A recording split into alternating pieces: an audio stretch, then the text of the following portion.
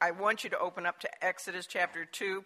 We're going to cover the whole chapter today, which normally, the normal way I teach, it would have been 3 lessons. So hang on to your booties, cuties. We're going to have to fly. But what I am going to do is I'm going to read what Stephen had to say about the episodes contained in Exodus 2. And Stephen put it a lot shorter. You know, Stephen only had one sermon. And it was so powerful, full of Christology, typology. He used Joseph as a type of Christ, and then he used Moses as a type of Christ, which we'll be talking about today, because today we begin the life of Moses. Exciting.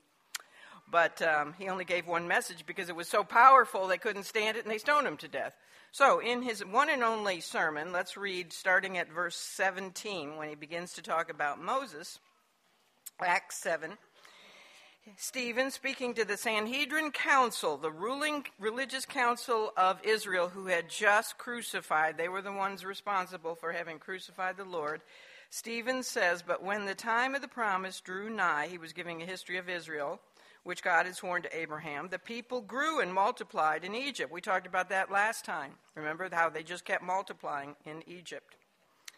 Till another king arose, which knew not Pharaoh. The same dealt subtly, which means craftily, evilly, with our kindred, with our people, the Hebrews, and evil entreated our fathers, so that they cast out their young children, to the end they might not live. In which time Moses was born and was exceeding fair, and nourished up in his father's house 3 months. And when he was cast out, Pharaoh's daughter took him up, and nourished him for her own son. And Moses was learned in all the wisdom of the Egyptians, and was mighty in words and in deeds. And when he was full 40 years old, it came into his heart to visit his brethren, the children of Israel. He was in the palace, the Egyptian palace, but he decided to go out to his own people, the Hebrews, the Jews.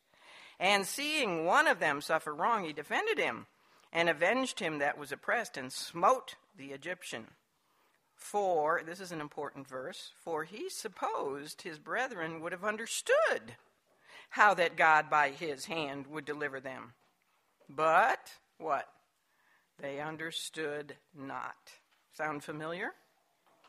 And the next day he showed himself unto them as they strove. 2 Hebrews were fighting with each other, and would have set them at one again. He wanted to be a peacemaker, saying, Sirs, ye are brethren. This is 2 Hebrews fighting amongst themselves. He says, why do ye wrong one to another? And he that did his neighbor wrong thrust him away. Thrust who away? Moses. Saying, Who made thee a ruler and a judge over us?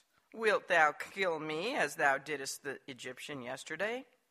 Then fled Moses at this saying, and was a stranger in the land of Midian, where he begat 2 sons. How long was he in Midian? 40 years. Okay, now you can flip over to Exodus chapter 2. And with this chapter, we do come to the beginning of the life of the great Moses. The redemption of Israel is bound up in the story of Moses, as the redemption of mankind is bound up in the story of our Lord Jesus Christ. Moses is one of the 2 greatest types, prophetic pictures. That's what this whole study is about. He's one of the 2 greatest picture types of the Lord Jesus in the Old Testament. Who was the other one? Joseph. We just got finished looking at him. And I can dogmatically state that. I can say Moses is a type of Jesus. Absolutely assured of it, because God himself tells us that. Prophesying, talking to the people of Israel, the Lord in Deuteronomy 18:15. We'll refer to that verse over and over again, but he said that he, God, was going to raise up a prophet from among them, from among the Israelites. He was going to raise up a prophet like unto who? Like unto Moses. And the Jews have always understood, since the minute God spoke that through Moses, he actually said, like unto me, but they've always understood that to be a messianic prophecy. In other words, they've always understood that that prophet like unto Moses was speaking of the Messiah. When this prophet, and he also went on to say when he would come, you'll know him because he's going to be an awful lot like Moses. And when he comes, what were the people to do? They were to hear him and obey him. Did they do that? Unfortunately, no. Now, Peter, in his first sermon, on the day the church was born, the day of Pentecost, his first sermon, he confirmed that Deuteronomy 18:15 was about Jesus. He said that. He tied it to Jesus. Also, Stephen did. Moses is definitely a type, a picture of Jesus. And it won't even take half of today's lesson before you really start to believe that, because he was. And so I can probably also dogmatically make this next statement. You know, the springboard text for this whole study is, what did Jesus say on the road to Emmaus to those two disciples? That sermon was not recorded, but beginning at Moses and the prophets and the rest of the Old Testament, he showed them himself. So do you think he probably talked about Moses? Oh, yeah. I am positive on the road to Emmaus, he would have mentioned the fact that Moses was a picture of him. You know, D.L. Moody, who was a great 19th century American evangelist, he said that Moses spent 40 years thinking he was a somebody in Egypt, 40 years learning he was a nobody on the backside of a desert in Midian, and then 40 years discovering what God can do with the nobody, as he led 2 million people around the desert for 40 years. You know, in Scripture, numbers are important. If you've been in this study, you know that.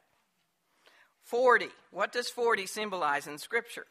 40 is the number symbolizing a period of trial or testing, purification, probation. For example, how many days did the flood last? 40 days. How long was Moses on Mount Sinai? Twice. 40 days. Israel spied out the land for 40 days.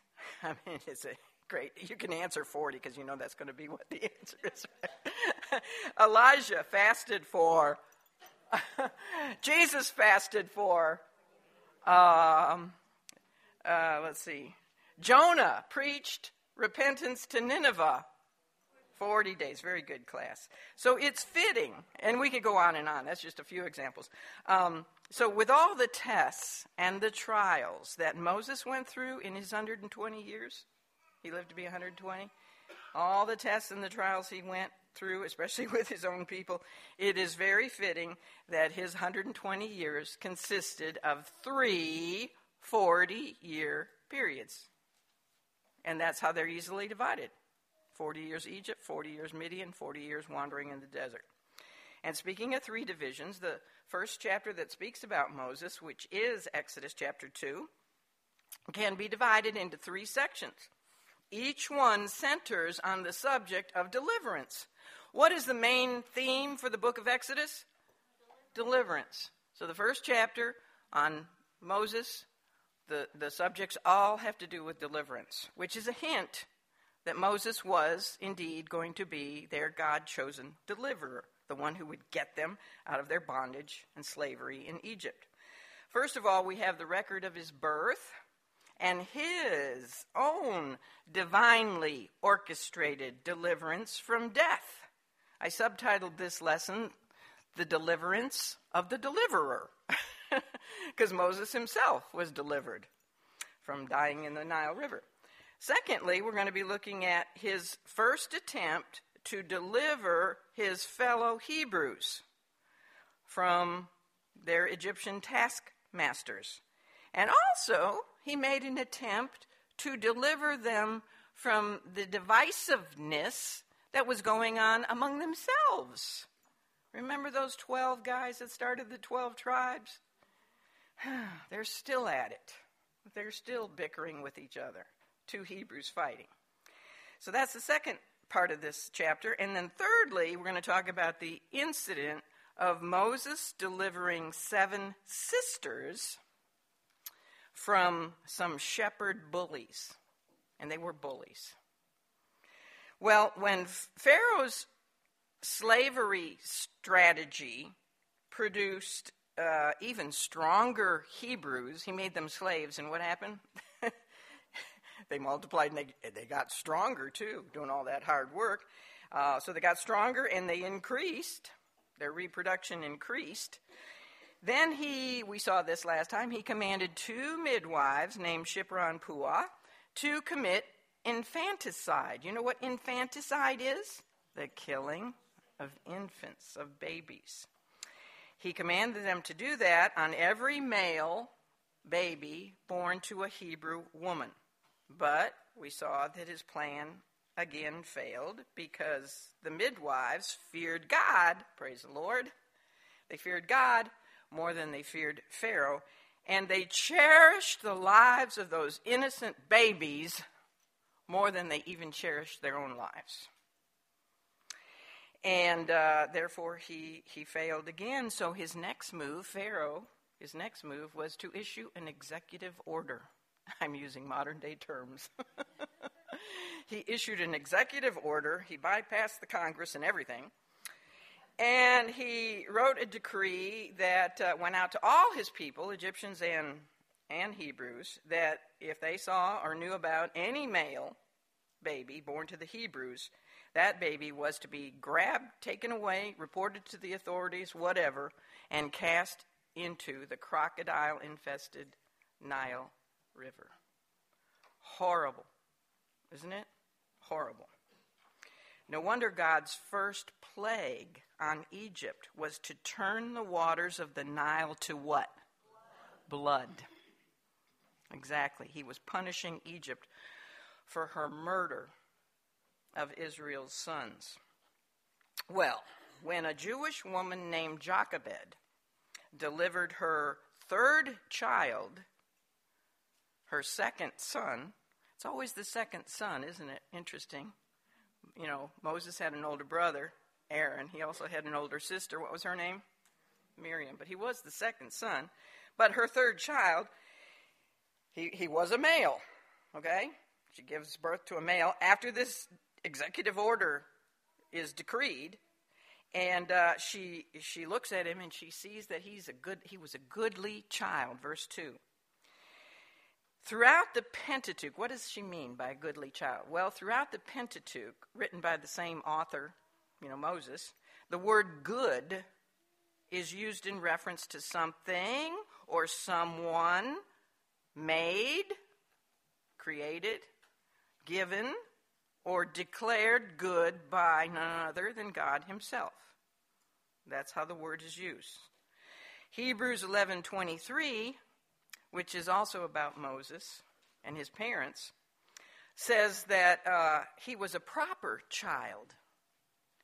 He was a good child. He was a properly, purposely created child. You know that every child is good and proper to the Lord. Now, according to the Jewish records, Jewish tradition, the name of Moses was not originally Moses. Moses is not a Hebrew word. Now, I know a lot of Jews have named their children Moses after Moses, but Moses originally was an Egyptian word, and he was named Moses by Pharaoh's daughter. But his own parents named him Joachim. Is that up on the board? Did I put that up there? Joachim. That's tradition, says that. And you know what that means? Established by God. Established by God. There is a very great truth in that name because every single child from conception is established by God. Who was in charge of the fertility? Who's in charge of conception? God, yes, absolutely. He is sovereign over everything. That means he's also sovereign over conception. No child is an accident, period. And don't ever say that in front of any of your children. Oh, you were an accident. Don't. No child is an accident in the eyes of God. Well, defying the king's edict and displaying great faith in God, Jochebed and her husband Amram, the parents of Moses, hid their son for 3 months. And for doing that, their names are etched forever in God's Hall of Faith, chapter 11, verse 23. That is the act for which they are in that Hall of Faith. The fact that they hid their baby in their home for 3 months and defied the king. Now, although, think about this, his birth and his gender, he was a male, came at a very dangerous time for the health of the mother, right? But not only for the health of the mother, the health of the father, really the health of the whole family. Because it isn't very healthy if you're all put to death for disobeying the king's decree. But although his birth and his gender came at an inconvenient time, Jochebed and Amram remained pro-life. Am I getting political? No, I am biblical. They were pro-life, even though it could cost them their lives. Joachim's life, that's Moses, was worth risking their own lives to preserve. You know, in contrast, and I'm really upset about this week, as you know probably if you listen to the news, which you should, the pro-choice movement teaches by example that many children are not good. And they are not proper. And they should be terminated. You know what that is? Infanticide. I care what you call it. Women's reproductive health issues or all that verbiage that they give it. It's you know what abortion is? It is the equivalent of throwing a baby into the crocodile-infested Nile River. It is. It is horrific. Its proponents refuse to see all children, whether in or out of the womb, as the giver of life sees them. It is a horrible, horrible, horrible lie that abortion is not murder. You know? And yet, as with all sins, it is forgivable by our gracious God, is it not? Yes. He forgives if you come to him in repentance. And let me tell you something. God is the expert at taking that which man has meant for evil and using it for good, for ultimate good, is he not? Now, I know in this country, I guess it's more than 57 million children have been aborted. But do you know where those children are? They are with the Heavenly Father. So that's the silver lining. It's still, though, it's I can't believe what they have just done in New York. And cheering about it. To sign a bill that says it's now okay to kill a baby. I mean, they can't even use science anymore and say it's just tissue. Can't trick me. I've seen those ultrasounds when they're just that, that big. That's a baby. But now to go 24 months or even full term or even after the baby is born and it's okay to kill it, that's not science. That's total selfishness. You know what it is? I'm getting off to preaching. But this is all part of the women's movement. It really is. It really is. Women want to be just like men. Even in California, you can't use he and she anymore. This world is getting so crazy. Or this country. But as women, they want to be like men. We can do this. We can do everything men can do. If men can just walk away from a baby, so can we. So that's, it's really part of it. It's the root of it. Of course, the root of it is total evil. Pharaoh's infanticide plan was cowardly because rather than doing battle with the strong Hebrew men, he ordered the death of the innocents, a sin that brings eventual doom to every nation that practices it. And this is why, If you wonder why our country is spiraling so fast downward, this is why the U.S. Supreme Court verdict of Roe v. Wade in 1963, along with the removal of prayer from our public schools in the same year, 63 and 64, those decisions rang out a clear death knell for our country. And there was just one more nail in the coffin last week when Governor Cuomo issued that horrible, horrible decree, because, you know, that's just the beginning. There will be other states that will follow. Sad, sad.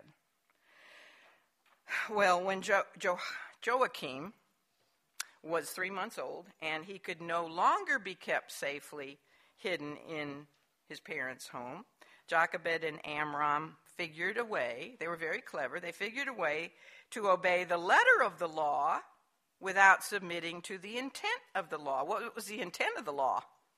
The death of their son.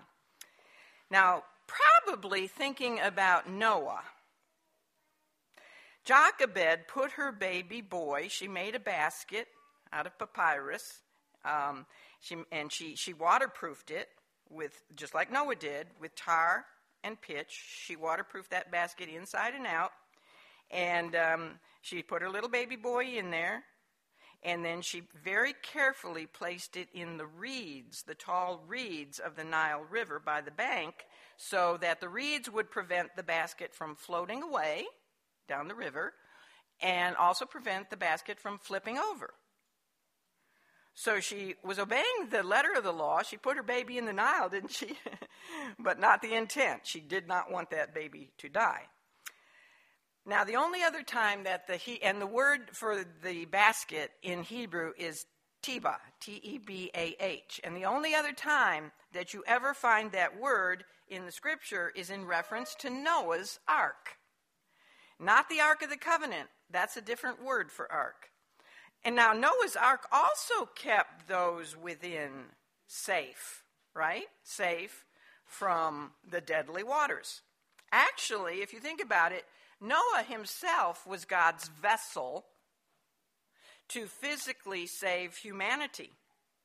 Moses himself was God's vessel to physically save Israel. And Israel was the vessel from which would come the one who went down himself into the dark waters of death to spiritually save the whole world, all humanity.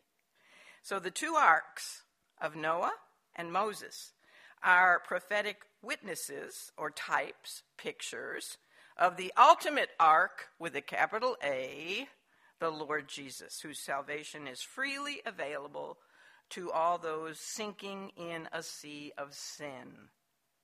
And everybody in this world is sinking in a sea of sin. You know, in Revelation 12, verses 3 and 4, Satan is described by John as a great red dragon. And he is continuously standing before the woman, who pictures Israel, and he's ready, it says he's ready to devour her male child as soon as he is born. History, if you look at Israel's history, her history is full, literally chock full of satanically inspired attempts to annihilate her. People are still very anxious to do that around the globe, aren't they? And especially did Satan want to eliminate, cut off, and the messianic lineage from Abraham, Isaac, Jacob, etc., David. Also, her history, however, good news, is full of God's intervention to prevent Israel from being annihilated or amalgamated, intermarried, and just disappear as a people. And, of course, to preserve the messianic line. That's Israel's history. It's a continual battle between the seed of the serpent and the seed of the woman, between Christ and Satan. Well, Jochebed either knew about or inquired about the place in the river where Pharaoh's daughter came. The Egyptians were learned this with Joseph, but they were very, very clean people. They took baths every day. That's good to hear, isn't it? Remember how the men were all, they thought beards were nasty and they were always clean shaven. She would bathe there every day. So Jochebed put her precious little baby boy near that location. And she also strategically placed his older sister, Miriam. You can read this in verse 4. She put Miriam, I don't know how old Miriam was. Some say maybe 10, 11, 12. But she put her afar off, and yet close enough where she could see what might happen with her little brother. So when the princess came with her maidens to the river's edge to take her bath, it was absolutely no accident. God orchestrates everything. He's sovereign. There are no accidents. It was no accident that it was her eyes that happened to behold a something over there in the reeds that was swaying. And so she sent her her personal maid to go fetch it. Go fetch that, whatever that is over there.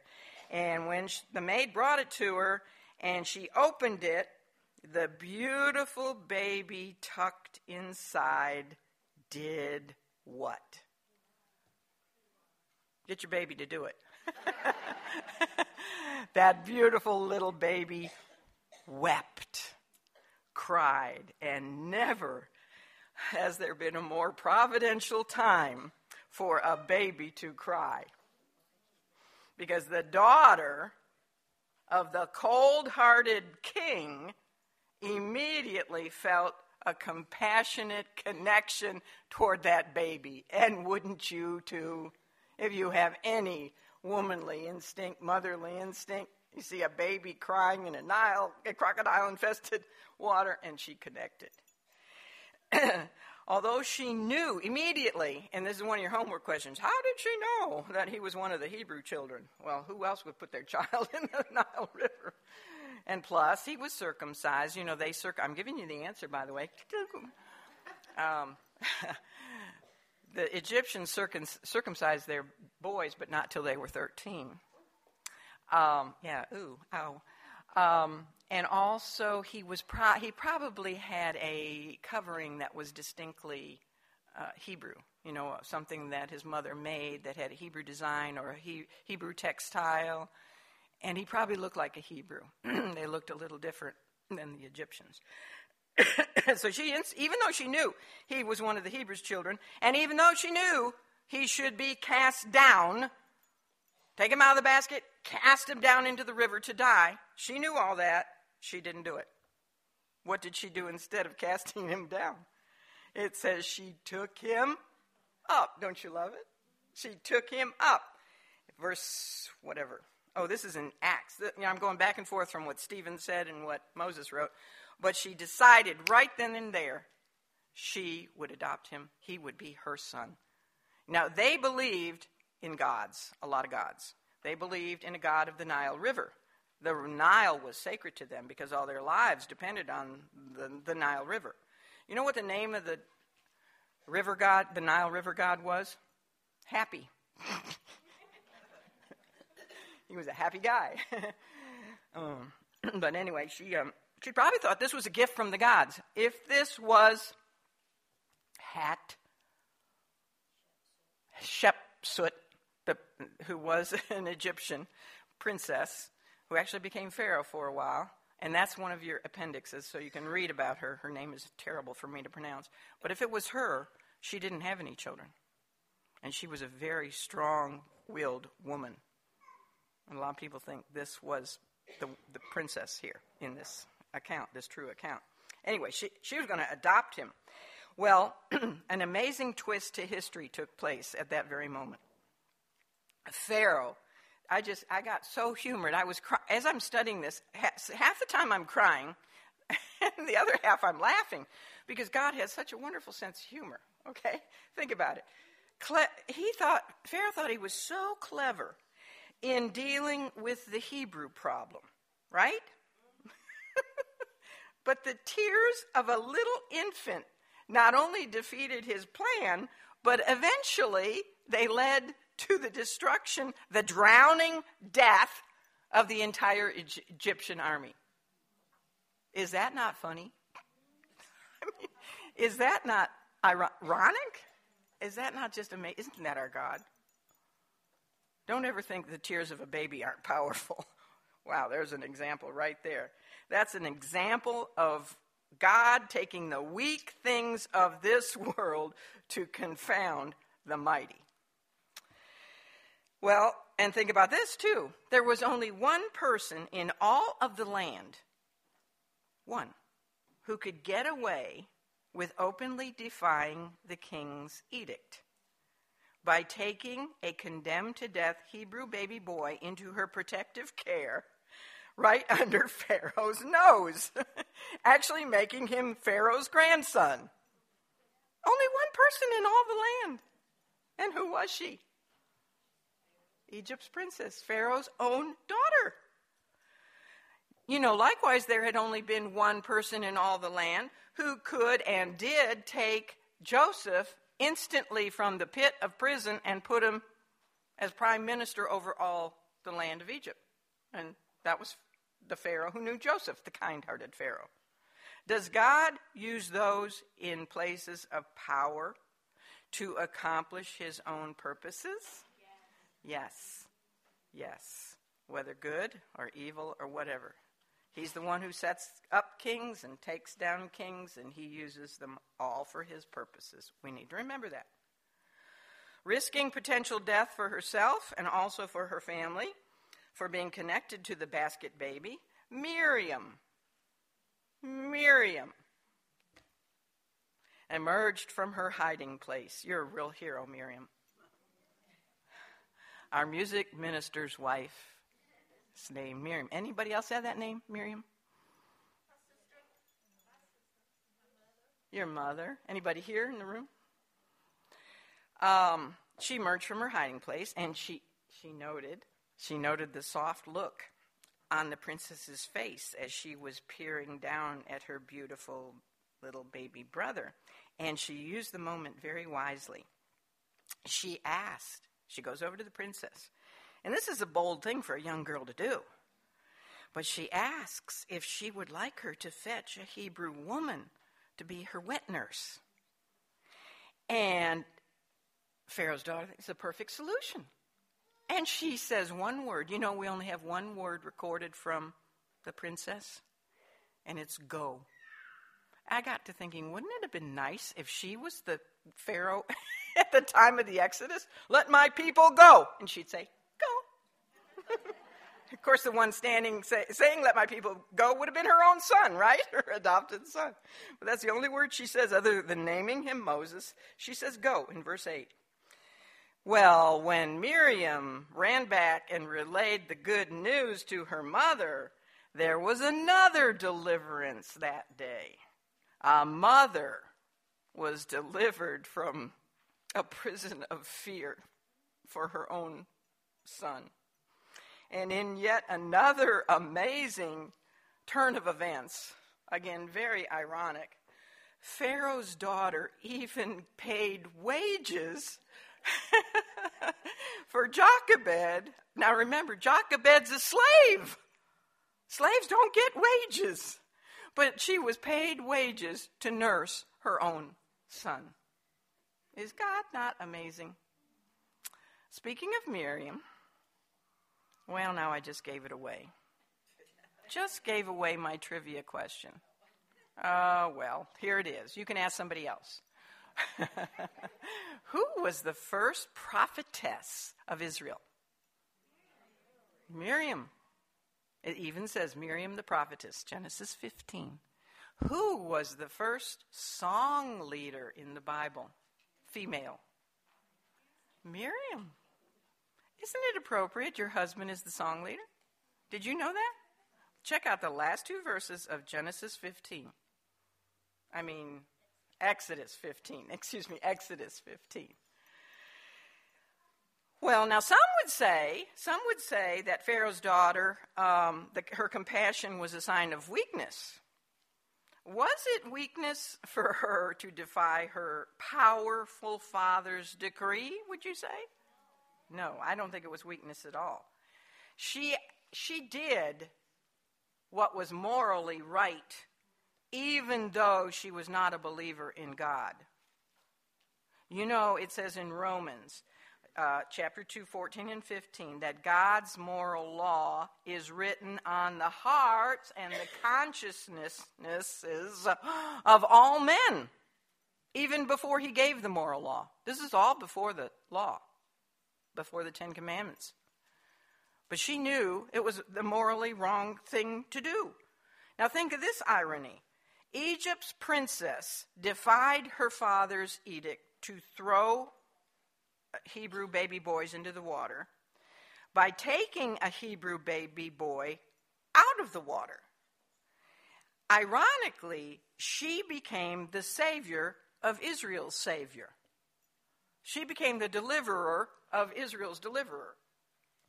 That's why I called this the deliverance of a deliverer. Now, we don't know how many baby boys were sacrificed to the Nile at that time, but the evil practice could not have continued for very long. You know how we know this? Because there was a great company of Hebrew men alive to leave with Moses 80 years later. Remember, I told you there was over 600,000. So if this had gone on for very long, there wouldn't have been many men left.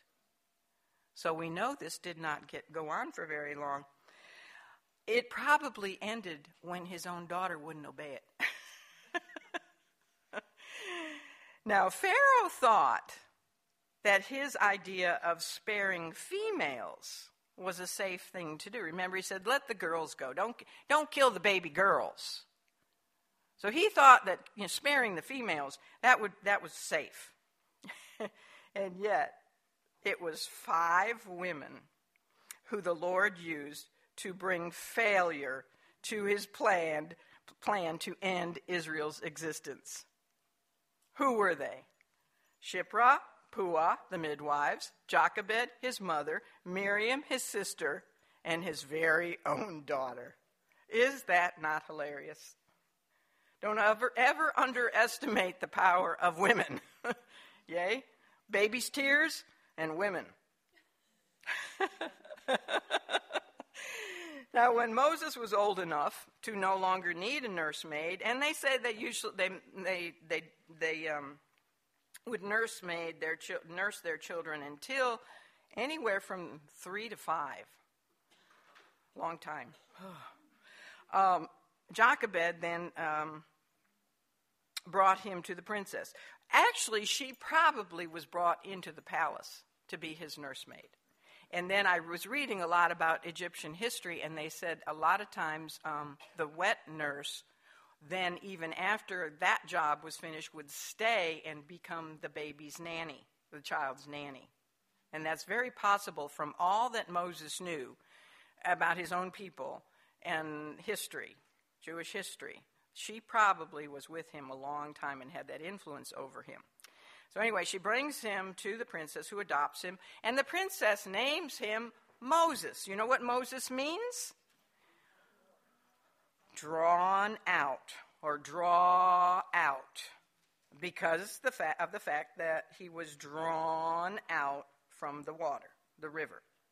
You know, that's interesting, because one day God would use him to draw out Israel from slavery, from her bondage. Egypt's daughter saved him from drowning so that God could use him to drown Egypt's army. As God had protected young Joseph. Remember, Joseph was only like 17? He was 17. And he was God's first chosen deliverer of his people. Remember how God protected Joseph from dying of starvation or being devoured by a wild beast when his brothers threw him into that empty pit? He could have starved there. That was their original intention. God saved him, right? His first deliverer. Well, he also protected, at a very young age, his second deliverer. He delivered Moses from drowning or being devoured by a beast called a crocodile. God was also going to protect his third deliverer at a young age, with a capital D, by the way, baby Jesus, from the edict of another evil man, Herod the Great, in the slaughter of all the Hebrew baby boys of Bethlehem, 2 years of age and younger. Now, I thought of another comparison. If you don't think this is enough, it goes on and on for pages. All these contrasting comparisons and types. It's just amazing, isn't it? Another one. And it's based on the Genesis 50-20 principle, which we just talked about. What man means for evil, God can use for good, does use for good. He used the evil intentions of Joseph's brothers, who had sold him as a slave, in order to get Joseph eventually into Egypt's palace so that he could save his own family from dying, from starvation. He also used Pharaoh's evil intention of killing all the baby boys to get his next deliverer into Egypt's palace. If Pharaoh had never issued the Jewish male infanticide decree, then Moses would not have received the education that gave him skills, great skills, and writing skills and history skills, etc., to become the human author of the first 5 fundamental books of the Scripture. Nor would he have learned the skills needful to make him a great leader of 2 million groaning, griping people for 40 years. Now, Stephen, we read this, he summed up the first 40 years of Moses' life as he was standing there before the Sanhedrin Council in Acts 7, and he said this, and this is in verse 22, he said, Moses was learned in all the wisdom of the Egyptians and was mighty in words and deeds. Egypt was one of the most academic and scientific societies of ancient days. They were wet. Do you know how they built those pyramids? No. It's amazing. I mean, they were really advanced.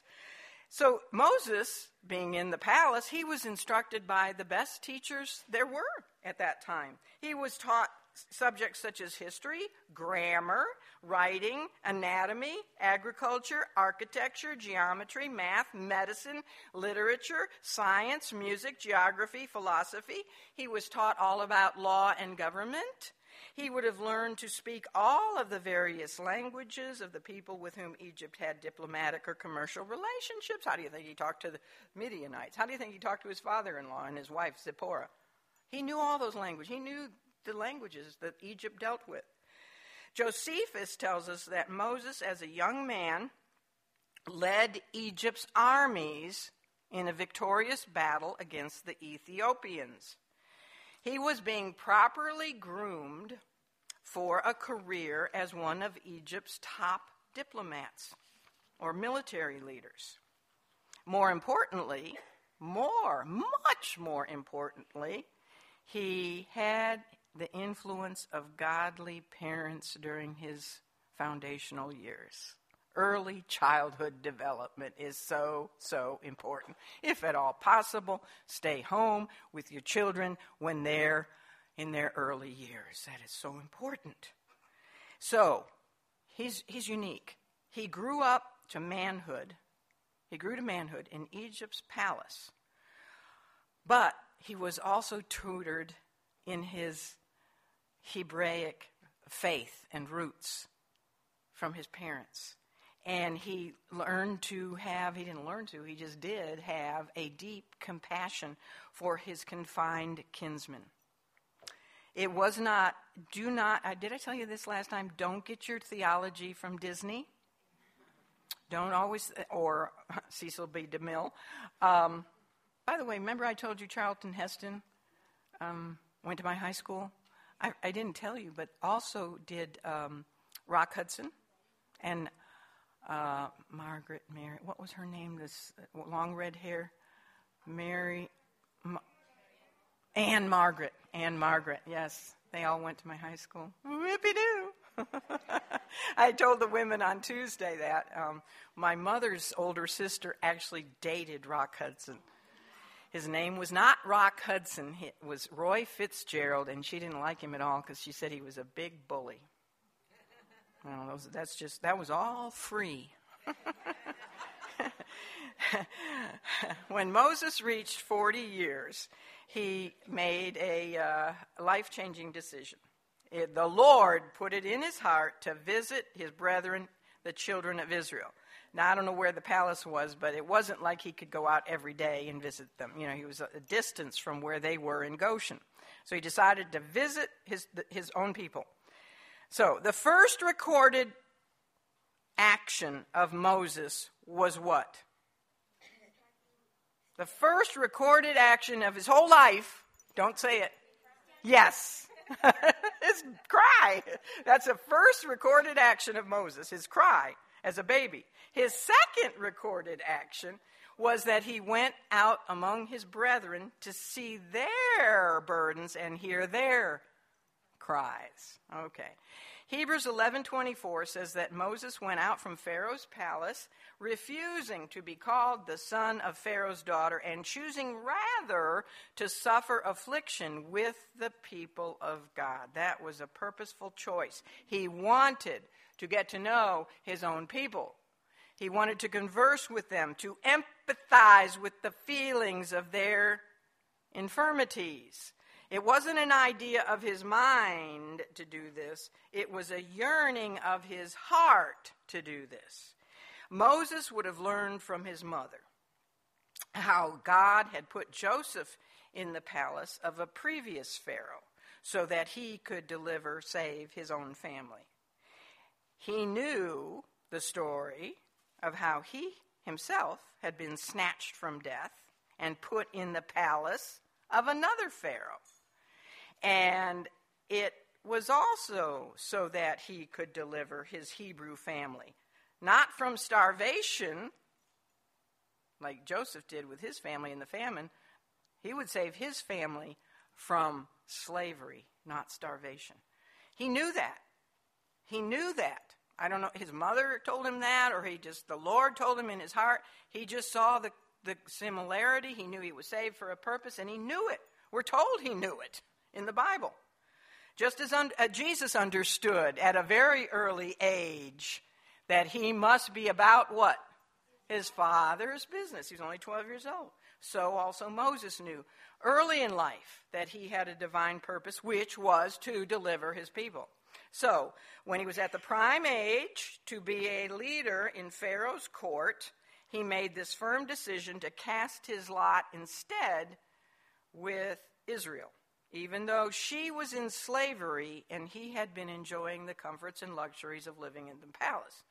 He didn't do this out of curiosity. He did it out of kinship. These were his kinfolk, as you all say down here, right? Like Christ, he was not ashamed to call them his brethren. He had great compassion for the plight of his people. He was going to be their kinsman redeemer. He looked on their burdens, it says in Exodus 2:11, and he longed to be their emancipator and the one who would alleviate their suffering. In this way, you can see it, you can already hear it, right? He also pictured the Lord Jesus, who came not to be ministered unto, but to minister. Did not Christ also voluntarily relinquish all the riches and treasures of his kingly palace in order to be made of no reputation and to take on the form of a slave, a servant? You see all the similarities popping up already? Well, it didn't take Moses long before he saw one of his Hebrew brothers suffering from the unjust blows of an Egyptian, who was probably one of Pharaoh's taskmasters, who were noted for being extremely cruel, and they had these long, heavy scourges that they would whip the slaves with. Filled with righteous indignation, Moses went on the offensive. Now, we learn later, this guy was sometimes he would snap. Remember when he smote the rock twice? He had a bit of a temper. I don't blame him here. But he went on the offensive. And first, however, he looked this way And he looked that way, and he made sure that there was nobody watching. And then what did he do? He smote, he killed the Egyptian. Now, very possibly, he did not look around from a guilty conscience, because of a guilty conscience. He looked around so he would not be accused to Pharaoh. Now, we tend to look at the Old Testament with our New Testament eyes a lot. But think of this. In effect, are still God's words to Noah. After the flood, the Noahic covenant. And some of the words that God said to Noah include these. He said, "Whosoever sheds a man's blood, by man his own blood should be shed." Genesis 9:6. If that Egyptian taskmaster actually killed the Hebrew, then this could justify what Moses did. But having said that, the fact is, Moses did sin. Now, God had not yet said, "Thou shalt not commit murder." But Moses' sin, murder still was, everybody knows murder is wrong.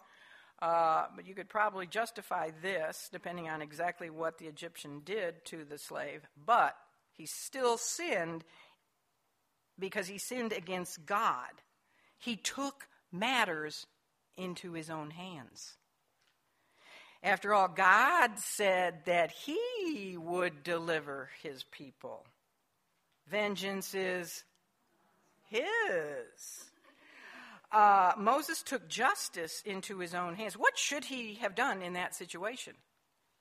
He was Pharaoh's grandson. He should have grabbed the whip out of the guy's hand and taken him and reprimanded him or something, He still would have gotten in trouble, but he should not have done what he did.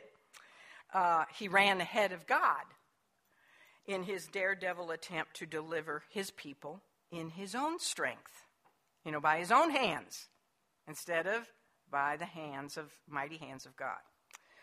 After smiting the taskmaster, then what did he do? Well, first of all, he buried him. He hid his body in the sand. Now, that was a foretaste of judgment to come, because 40 years later, the Egyptian army, their bodies were hidden in the sandy waters of the Red Sea. On his first visit to his people, this was Moses. He's coming out of the palace, okay? This is his first visit to his people. Moses smote one Egyptian taskmaster. On his second visit, which would come after his long absence from Israel, he departs and he's gone for 40 years. So the second visit, all of the oppressors of God's people would be smitten in one way or another. They were all smitten by those 10 plagues. And then the whole army was smitten and hidden, as I said, in the sands of the Red Sea.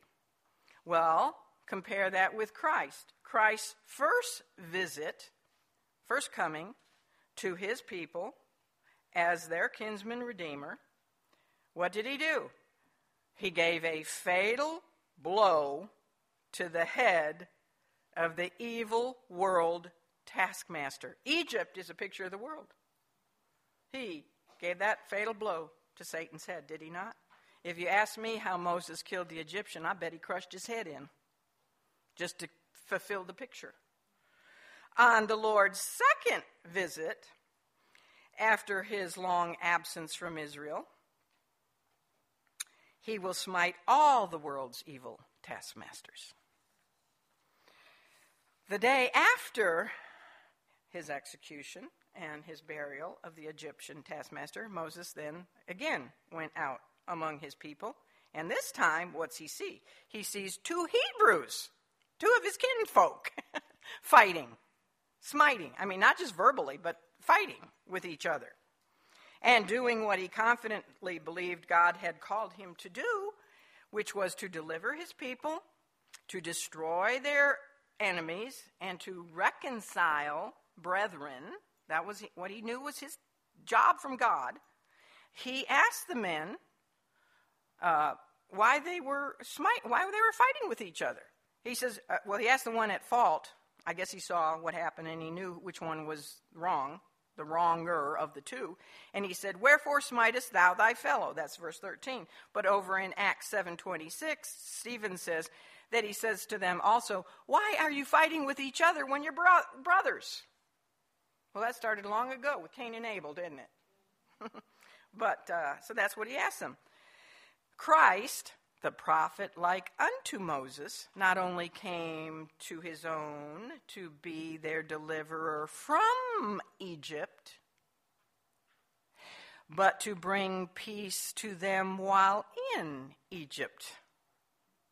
He sought to bring reconciliation between brothers. You know, when Jesus came to earth, not only were his people under the oppression of an evil world taskmaster, Satan, they were also under the oppression of the Romans, right?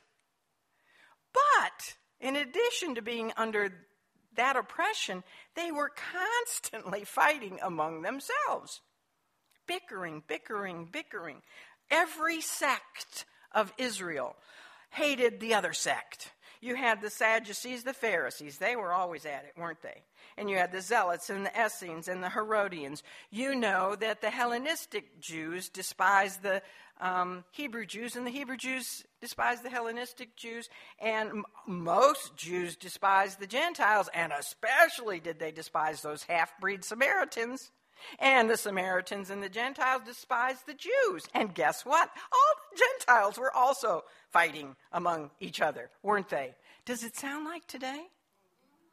Nothing new under the sun. No wonder there's a special blessing for the peacemakers. There aren't too many of them around. Well, what was the reaction of Moses' brethren regarding his first visit among them to deliver them from their bondage, to alleviate their suffering, and to bring them peace? What was their reaction? Well, it was exactly the reaction that the Lord Jesus received on his first visit to his brethren. He came unto his own, and his own received him not. The ungrateful, unrepentant Hebrew who had wronged his brother, his neighbor, thrust Moses away and said, "Who made thee a prince and a judge over us?" Does that sound familiar? Moses' Jewish brothers felt enmity toward him. You know what? They probably envied him. They envied his beautiful, fine Egyptian clothing, his Mercedes chariot. I did that for your sake, Mercedes. I could have said Cadillac or something, Lexus. They envied his special privileges, just as Joseph's brothers envied him, didn't they? His special coat of many colors and his dreams and his father's love. And just as the Jews envied Jesus. The Hebrews misunderstood Moses. They thought that he had emerged from his royal position only to lord it over them and to judge them.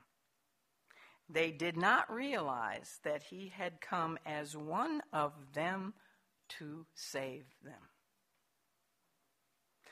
Well, following the sarcastic question from that Hebrew came a very ominous threat. With sneering menace, he asked Moses, "Do you intend to kill me like you killed that Egyptian yesterday?" Whoa, where were you hiding? I thought I looked all around. Maybe he killed him and didn't think the Hebrews would care. Maybe there were other Hebrew slaves around, and he was just looking to see if there was another Egyptian around. Didn't think a Hebrew would care if he killed that awful taskmaster. So rather than receiving Moses as an agent of God, an angel of God who had come to rescue them, instead of thanking him for his zeal and for his concern for his own people, and thanking him for having willingly forsaken the palace to take up their cause, the Hebrew pushed him away, verbally and physically. his own would-be deliverer. His words were really a veiled threat, weren't they? That he was going to report him to the authorities for murder. Moses was convinced that God had put him in his unique position of being a son of Abraham in an Egyptian palace, like Joseph, to use him on behalf for the benefit of his own people. He was convinced of that. He was right about that. Totally right, wasn't he? But he was wrong with another assumption that he made. According to Stephen, Moses supposed his brethren would understand the truth about him. He thought they would get it. I've come to rescue you. I'm your deliverer. Don't you see the comparison of me with Joseph? Don't you get it? He thought they would understand. But here's what Stephen said. But they understood not. You see, Stephen, when we studied Stephen's sermon, I was infatuated with this man. His knowledge of typology is amazing. Just amazing. He was very wisely using typology to accuse the first century Jews of doing the very, very, very same thing that their forefathers had done, except with one far greater than Moses. What had they just done? Exactly. They did that to their own long-awaited Messiah Savior. He had come, finally. He had come among them to deliver them. But they understood not. And what did they do? To the just one. Stephen calls him the just one. What did they do? They thrust him from him. Who made you a prince and a ruler over? We have no king but Caesar. Did exactly the same thing. Jesus expected it because he knows the end from the beginning. He's God, right? He knew it would happen. He predicted it. Moses didn't. It shocked him when they did not accept him. He figured the Egyptians would become his enemies when they understood that he was taking up the Israelites' cause. But he didn't expect the hostility that he received from the very ones whose misery he desired to relieve. That just shocked him. It probably depressed him deeply. And so the man's threat worked. He realized that if this man knew about what he had done in murdering the Egyptian taskmaster, others would know, and it wouldn't take very long before it reached the ears of his grandfather, Pharaoh. And it actually says he feared what his powerful step-grandfather would do. He may have also feared what it would mean for his mother. Well, look what you've done. Brought a Hebrew who's taken up the cause of the Hebrews into our own home. It put shame and reproach on her. I don't know what his thinking was, but he definitely feared what would happen. And so he packed up his goodies and he left Egypt. However, the rejection of Moses at his first appearing was all part of the providential plan of God, was it not? See, he wasn't quite ready to do his work. He needed a little bit of schooling on the backside of a desert with a bunch of dumb sheep. Well, he may have fled to the Midian desert. And did you get your papers? Okay, there's a map, and you can see where the path he took. That was a long journey over to Midian from Egypt.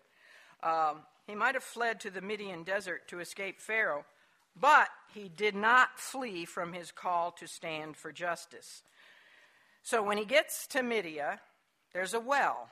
Oh, the well encounters of Scripture are so fascinating. Remember there's another appendix in your notes when you get your email lesson about the well encounters, where men go to a well and they eventually meet their bride, their future bride. 3 of them in the Old Testament. This is the 3rd.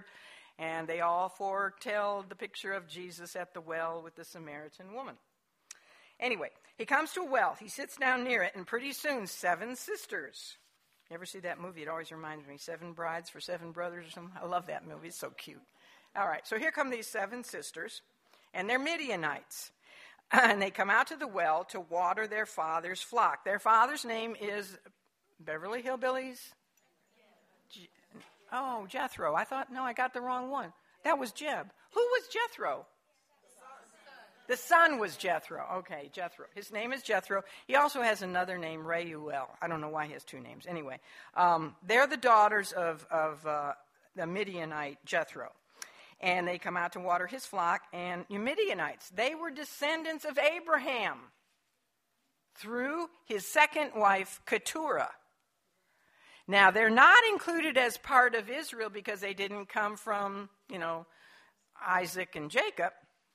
But they still retain knowledge of the true God of Abraham, although over the years they had also, by and large, turned to the worship of a multitude of gods, unfortunately. But their father was a priest, and we'll talk about him as we go on. Next time, not today. All right, once the sisters filled the water trough with water to feed their flock, their father's flock, what happens? These other shepherds show up, probably guys. They come along, and they're a bunch of bullies.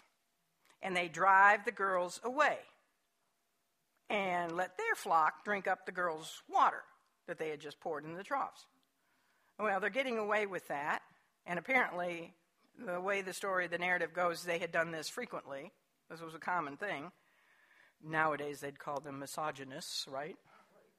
Yes. Okay. They're doing that until Moses stands up. Prime of life. Big, strong guy, Charlton Heston. And he gets involved and single-handedly delivers those 7 girls from the bullies. And that's pretty good. I don't know how many shepherds, but he did it all alone. Then he assists the ladies in watering the animals. What were the names of these girls? I think their names were Ephesus, Smyrna, Pergamos, Thyatira, Sardis, Philadelphia, and Laodicea. Oh, yeah, there was Zipporah.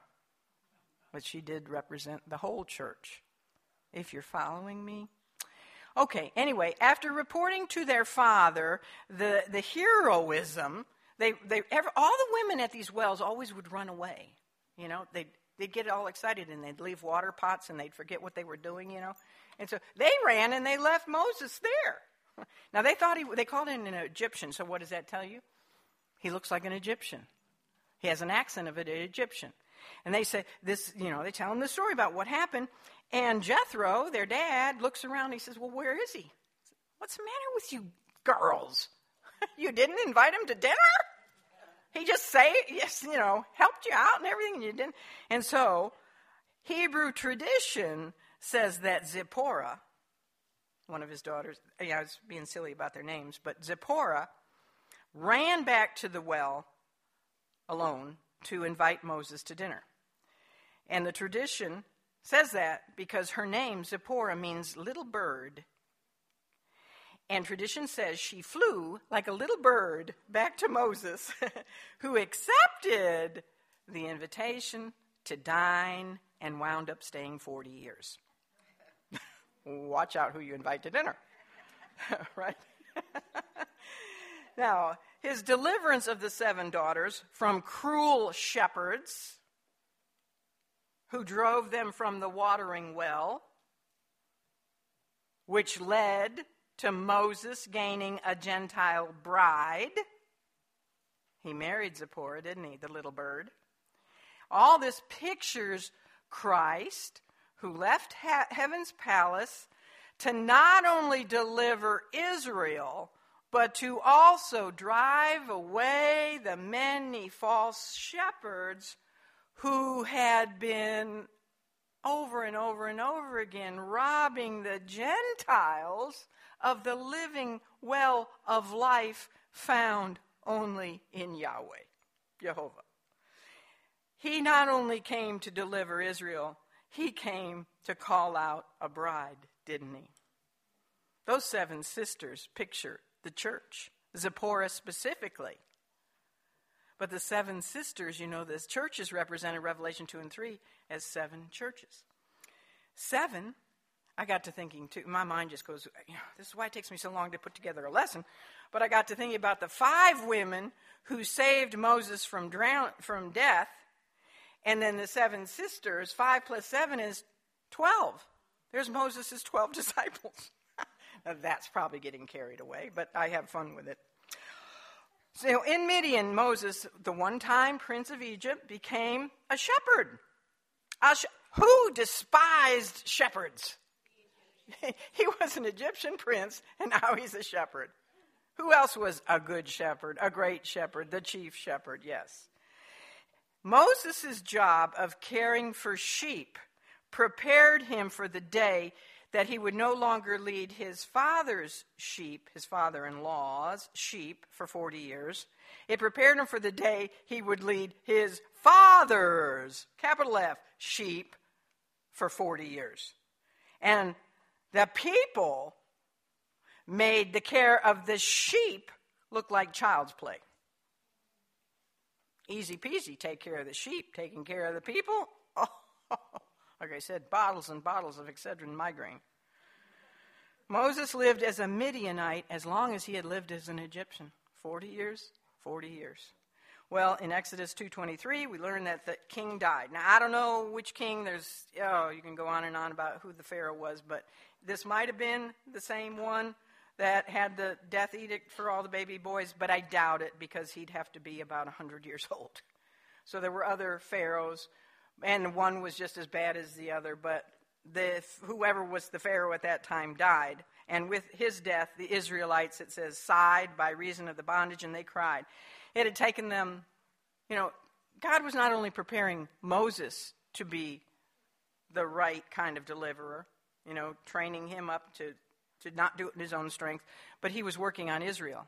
She too had to get to the point where she was really crying out to God, please deliver us. And so that's what she was doing.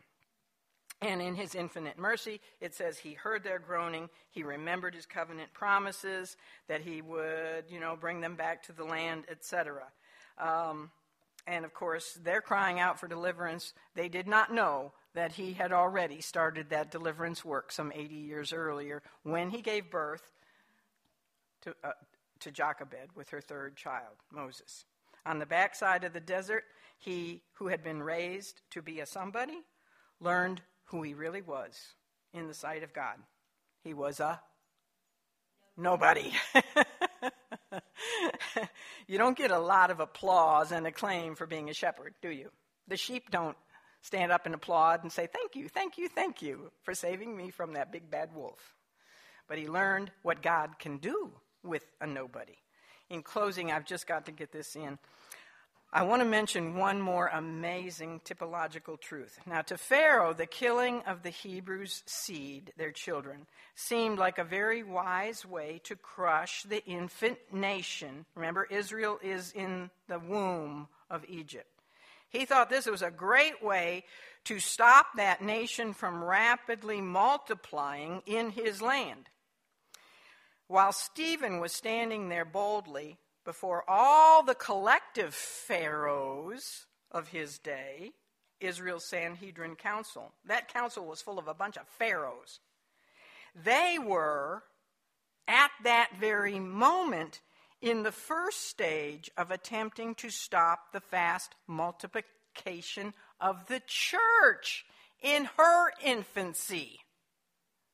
You get it? The church had just been born. She was like Egypt. She was in her infancy. And the Sanhedrin Council did not like how she was beginning to grow, multiply. And so they had a plan to persecute her, to annihilate her. But that plan would prove to be just as ineffective as what Pharaoh had tried to do with young Israel. Why did Pharaoh's attempt to annihilate Israel fail? Why? It failed because one of them rose from the place of death, the Nile. One of them rose from the dead. In spite of all the persecution of the young church, which began in force. You know when the persecution really began of the church? Right after when they killed Stephen, and then it took off. The Jews discovered that the followers of Jesus only increased. The blood of the martyrs is the seed of the church. The more they persecuted the church, the more it grew. Who said that, Connie? She's gone. Anybody else know who said that? The blood of the martyrs is the seed of the church? Connie's usually the one I call because I don't know why she remembers Tertullian, but she does. It was Tertullian. Why did the church continue to increase and multiply as much as the Jews tried to stop it? Same reason. Because the one upon whom our faith is founded literally rose from the dead. Moses was just figuratively rising from the dead. The consequence for Israel, after she thrust Moses from her, and he completely disappeared from her, she thought he was dead. Oh, where's that Moses guy? Haven't seen him. Gone for 40 years. They completely forgot about him. They thought he was gone, dead. But during that time, where was he? He was with the Gentiles and with his Gentile bride. In the meantime, while he was with the Gentiles, gone from Israel, Israel was going through all kinds of additional trials in her bondage until finally, she began to cry out to God. The same thing happened to Israel when she thrust from her the one like unto Moses, Jesus, her true deliverer. And since then, she has spent a long period of testing and trials and bondage to the evil taskmasters of this world. Has she not? She's still suffering today from the taskmasters of this world. You see, her deliverance has been postponed. For as with Moses, Jesus has been in the meantime abiding with his Gentile bride. But he will come again to deliver Israel. Did Moses come again, or did he stay forever in Midian until he died? You see, those who say God is finished with Israel are wrong, because it would not complete the typological picture. Moses came out of the desert. He returned to his people a second time. And we all know that when he returned the second time, it wasn't in his might and strength. It was in the power of the great I am that I am, who he will talk to next time. So be sure to tune in 2 weeks. Let's pray. I'm sorry I kept you over. Father God, thank you for the hunger of your people, for their attentiveness, for, I hope, the fact that they're getting it and seeing how marvelous your word is, how awesome you are, God. You had it all figured out, all these beautiful pictures fulfilled in your Son, our Savior. Thank you for sending our deliverer, our true deliverer. And I pray with all of my heart that everyone, every woman in this room, or anyone who ever hears this message by audio, that they truly have come to know their Savior and have not thrust him away from them, but have embraced him and thanked him in true repentance and gratitude and said, thank you, Jesus, for saving me for all of eternity. And we look forward to that day when you do return, and we say, even so, come quickly, Jesus. In your name we pray. Amen. God bless you.